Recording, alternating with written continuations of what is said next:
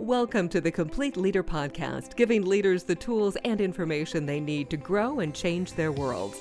Now here's your host, Dale Dixon. 6 stages of a leader's journey. The conversation continues. This is the Complete Leader Podcast. Everything you need to become a high-performing leader. I'm your host, Dale Dixon, along with Ron Price. Ron, great to be with you today. Good to be with you, Dale. So this came out of a lot of deep thinking on your part, analysis, and some conversations that you've had with leaders, the 6 stages of a leader's journey. If you haven't had it, our listeners have not had a chance to go back and listen to the most previous podcast where we talk about stage 1 and stage 2, which is the invitation and self-awareness. I encourage you to do that. But Ron, give us a quick update and an overview of those 2 stages, just to refresh our memories. Well, Dale, thanks. Stage 1, the invitation stage, is where somebody asks us to take a leadership role, either to fulfill some goal or to solve a problem or to lead other people, to influence other people. And it happens when they've asked us, or sometimes it happens because we see that it's an opportunity that fits us well and that we can serve others, we can create value for others, and so we raise our hand and volunteer for that. That's stage 1. And we talked a lot about how those things come to you. Even when you're volunteering, it's something that you may or may not have anticipated, but the best way to respond to those is primarily because you want to serve others. And yes, there may be some status or recognition or some rewards that are attached to it, but it's really the desire to make a difference that gives you the greatest chance of success. Stage 2, self-awareness, is this process where now we've been invited, and in the journey of leading, we begin to learn more and more about ourselves. And we talked about 3 ways that we develop deeper self-awareness, which, by the way, is the foundation for all growth as a leader. So one of those ways is through self-reflection. Another is through the feedback that we receive from others. And a third way that we develop self-awareness is by using tools that are often referred to as psychometrics that help us to take a picture of our self-concept that goes deeper and it's richer than something that we would be able to do just on our own self-reflection.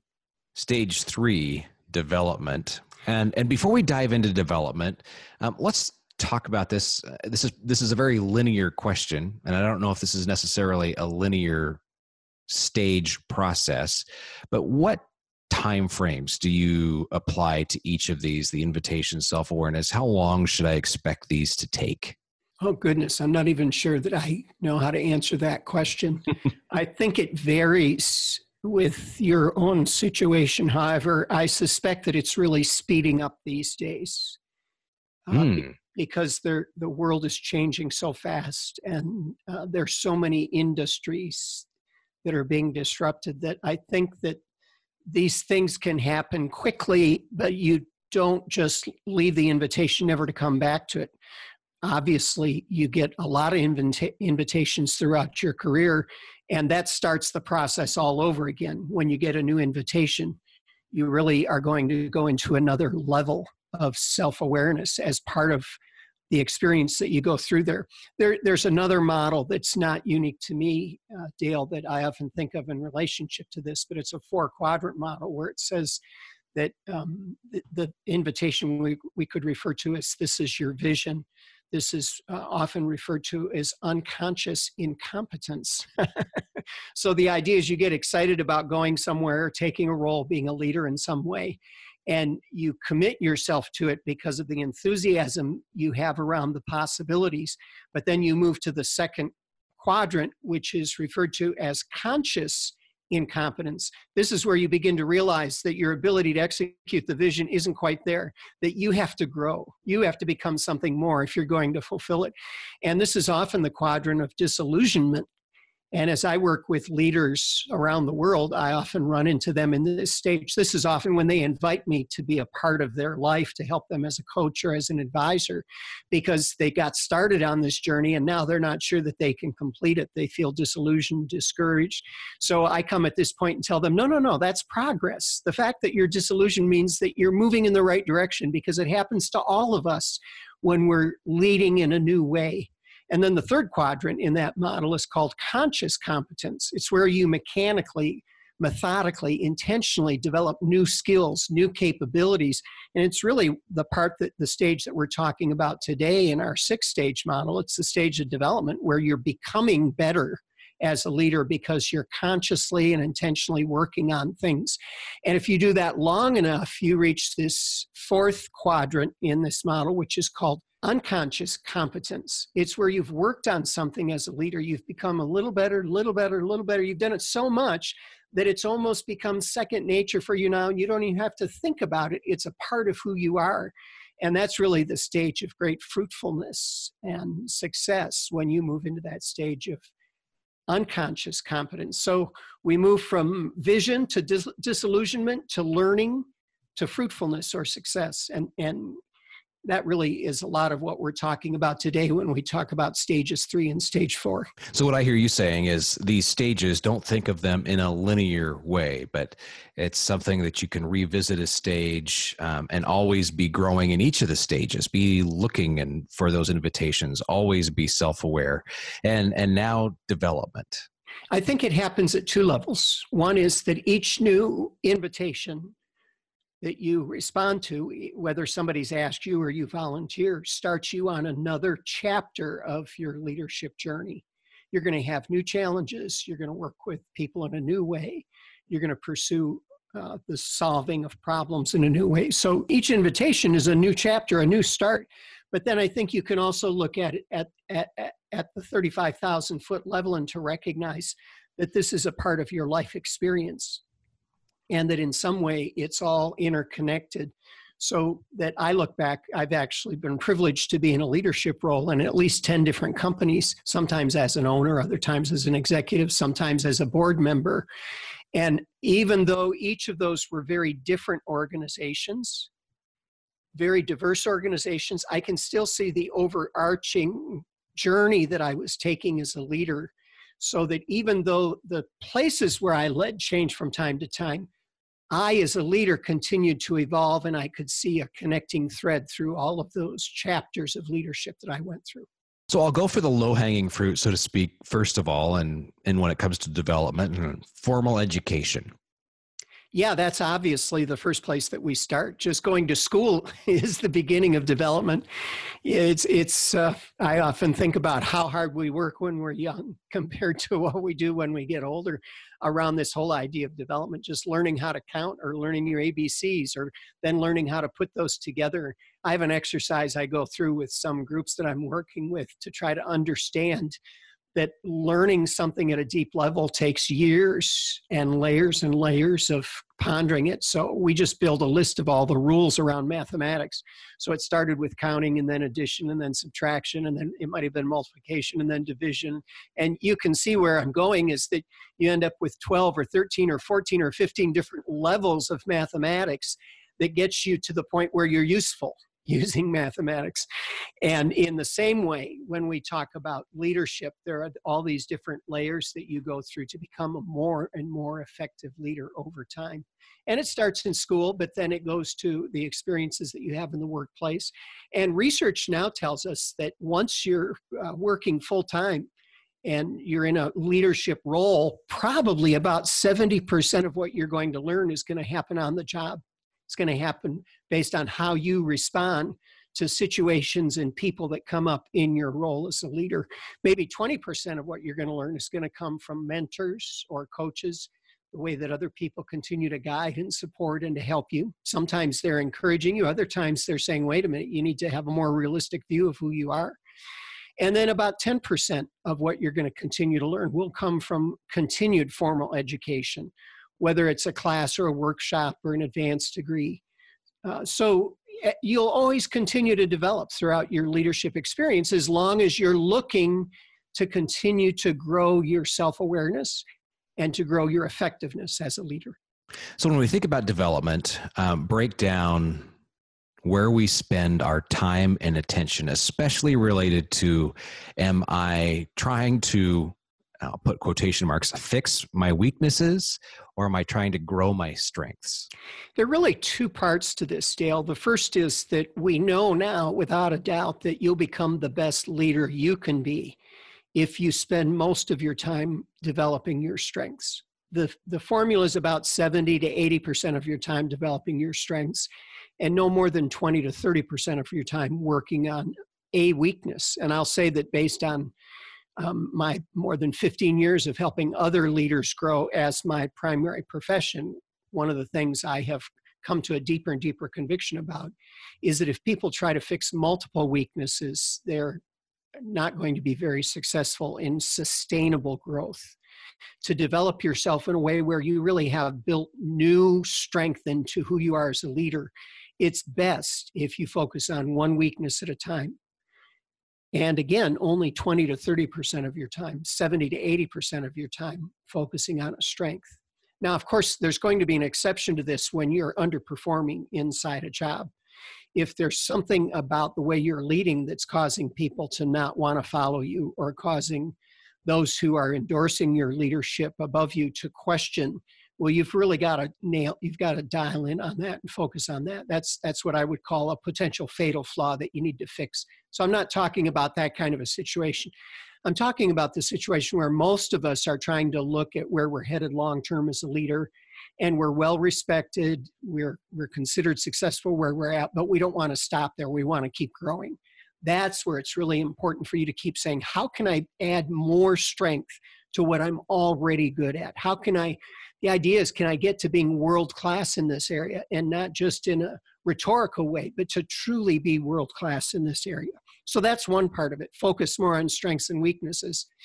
The other part of it is it's really important wherever you are in leadership right now, in whatever position you have or whatever is expected of you, it's very important to have a clear idea of what is expected. What are the key results that reflect superior performance in your current role? And in our work with leaders, we always ask them to come up with 3 or 4 or 5 key result statements that are very clear, that are strong, that have some emotional tug to them about how I can define superior performance. And that's an important part of development, is how do I develop the skills that are going to help me create those results? Because that's the purpose of skills. The purpose of skills are some kind of a behavior that you're doing consistently to get a greater result. So let's say that one of my key results is to lead a team of other leaders. So what are the skills related to that? It might be it's important for me to understand their strengths and weaknesses. It might be that I need to be really good at communicating with them, at coaching and developing them. I might need skills around teamwork, or I might need skills around conflict management or negotiation. So it's, what are the skills that are going to help me achieve those 3, 4, or 5 key results? That's the other track of development. So one track is keep developing yourself as a person and as a leader overall by focusing more on strengths and weaknesses. And the other is make sure that you're developing the skills, the habits, the behaviors that are going to help you achieve the key results that reflect superior performance in whatever role you're in today. And as I hear you work through this process of development, I just keep coming back to our conversation about awareness, because the development requires a deep sense of awareness. Yeah, and if you remember, we talked about how do you keep growing your awareness over time. You have to keep self-reflecting. You have to pursue feedback from others, specific feedback, asking them how you're doing with the things that matter most. And then I use these psychometrics over and over and over again because my self-concept continues to evolve. I want to understand how my self-concept is evolving, and these are great tools that help me to do that. Anything else that I might have missed around development? Well, I'm sure there are things I've missed, but that's enough I think it's enough to reflect on and to think about how intentional is my development plan? Have I really identified, and am I maintaining focus and consistency on developing my primary strengths and in advancing the skills that help me to perform at a superior level? Okay. Stage 4 of the leader's journey is validation. Yeah, so validation, it's really interesting because you're working at becoming a better leader. You've taken the invitation, you've accepted it, or you've volunteered, you've become more self-aware. And sometimes, as we said earlier, that self-awareness makes you feel less competent, not more competent, because you're getting down to the reality of who you are as a leader. And then you begin developing yourself. So a lot of this is work that you're really taking responsibility for. This next step, validation, is always created by others. It's others recognizing how you've grown, recognizing how you've matured as a leader, and validating your leadership and pointing out where you've made the biggest difference. And they reinforce what you're coming to know about your own strengths in such a way that it gives you more courage to go further and further down that path of development. Of course, validation is also where you get the endorsement from others that leads to more invitations. So this is really valuable, and sometimes the validation that we get is inspiring us to have more courage, to have more confidence about who we are. And other times that validation is sort of a checkup to say, you know, Ron, you're really great over here, but you really need to take care of this weakness. I'm not sure if you understand how much this is holding you back. And we need other people to help us understand that because, again, they act as mirrors for us. But by and large, for the most part, if you're growing as a leader, the validation is going to focus more on the things that you do well and create broader, newer opportunities for you in the future. So how do I, lack of a better word right now, how do I validate the validation? How do I know what to listen to as a leader and know when just somebody's saying, oh, good job? What types of things should I be looking for to know that validation is genuine, authentic, and truly helpful? There are a number of, I think, different ways that you can work on this. The first is think to yourself about how often people come to you asking you for help in solving a problem. The more that you see people coming to you asking for help in solving a problem, what they're really saying is they have confidence in you as a leader in this way. Another thing to observe is how often do people tell you that because of something you did for them or because of something that you challenged them to do, they're a better person today. Those are good examples of where you're getting less direct validation. And then observe whether or not people seem to leave a meeting that they have with you or a time that they've spent with you energized. Do they seem that they have a little bit lighter step? Do they leave and it seems that they're more enthused than they were when they came in? These are all less formal ways of receiving validation. Of course, a lot of organizations have systems of validation, such as 360 surveys. This is where they send out a survey. Today, it's almost always online, where they ask people around you, maybe your boss, your peers, and subordinates, to give feedback about your leadership. And if those are administered well, then you can often get valuable feedback from those. I admit that sometimes they become political, and always when they're attached to your compensation, I think that you're going to have problems because people are going to just become polite in how they give feedback if it's attached to your performance or attached to your compensation.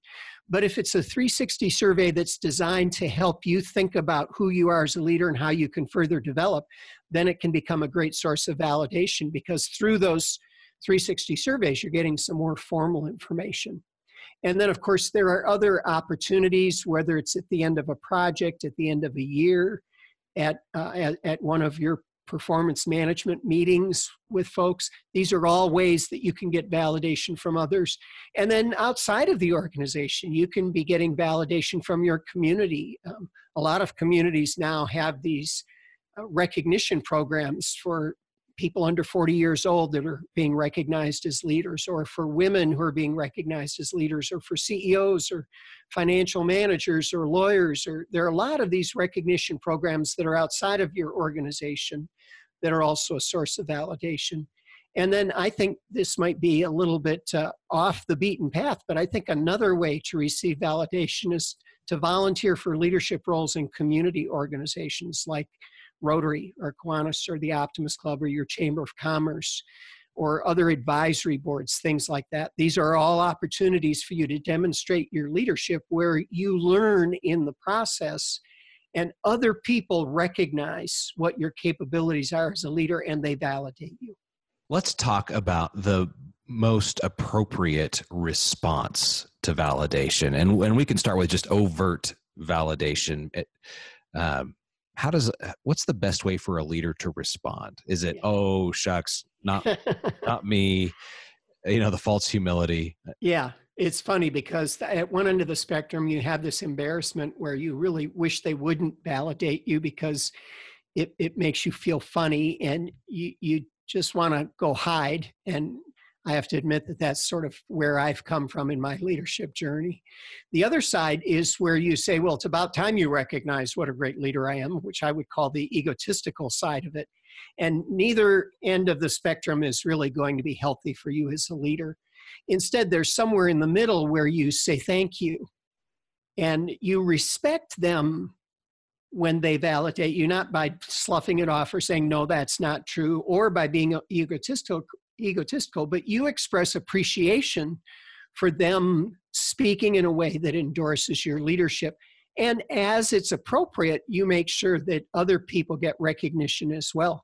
So, well, thank you very much, but I really have to say that it was our team that did it, so I owe them a lot, or I really want to give thanks to my mentor or my parent, or so that you don't just hold it all yourself. So you can say thank you. And if it's appropriate, you can pass along that praise to other people as well. But I had to learn how to accept that thank you as a sign of respect toward the person who was giving it to me. And I think learning how to receive it in the right way, where you're respectful, but you don't let it, we always would say, you don't let it go to your head. You're finding that middle ground where you're grateful, but also recognizing that you're a part of a bigger whole.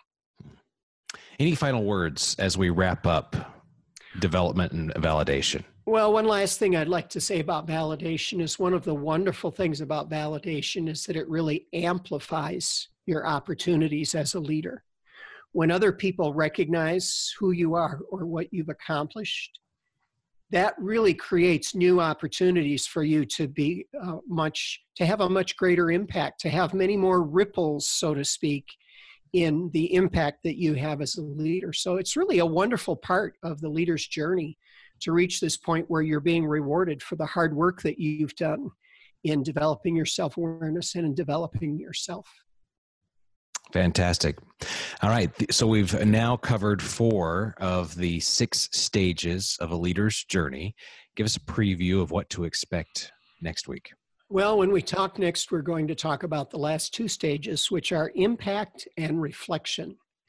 And this is sort of, well, I think it's the apex. I think it's the mountaintop experience. So we'll talk about those years of tremendous fruitfulness or success and influence, and then the wonderful privilege you can have of looking back and reflecting on it and understanding more about yourself as a result. Fantastic. I'm going to ask our listeners to do us a big favor. If you would go to your favorite podcast listening app, what you're listening right now, and find a way to rate and review this podcast, we would be most grateful.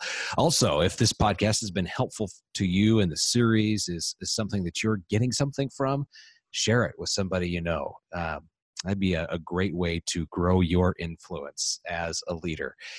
I'll also remind you that a fantastic place for resources is thecompleteleader.org, thecompleteleader, all one word, .org. It's a brand new website. You'll find a number of resources in addition to other podcast episodes that will help you in your leadership journey. This is the Complete Leader Podcast, everything you need to become a high-performing leader. Thanks for listening to the Complete Leader Podcast. Find more online, thecompleteleader.org.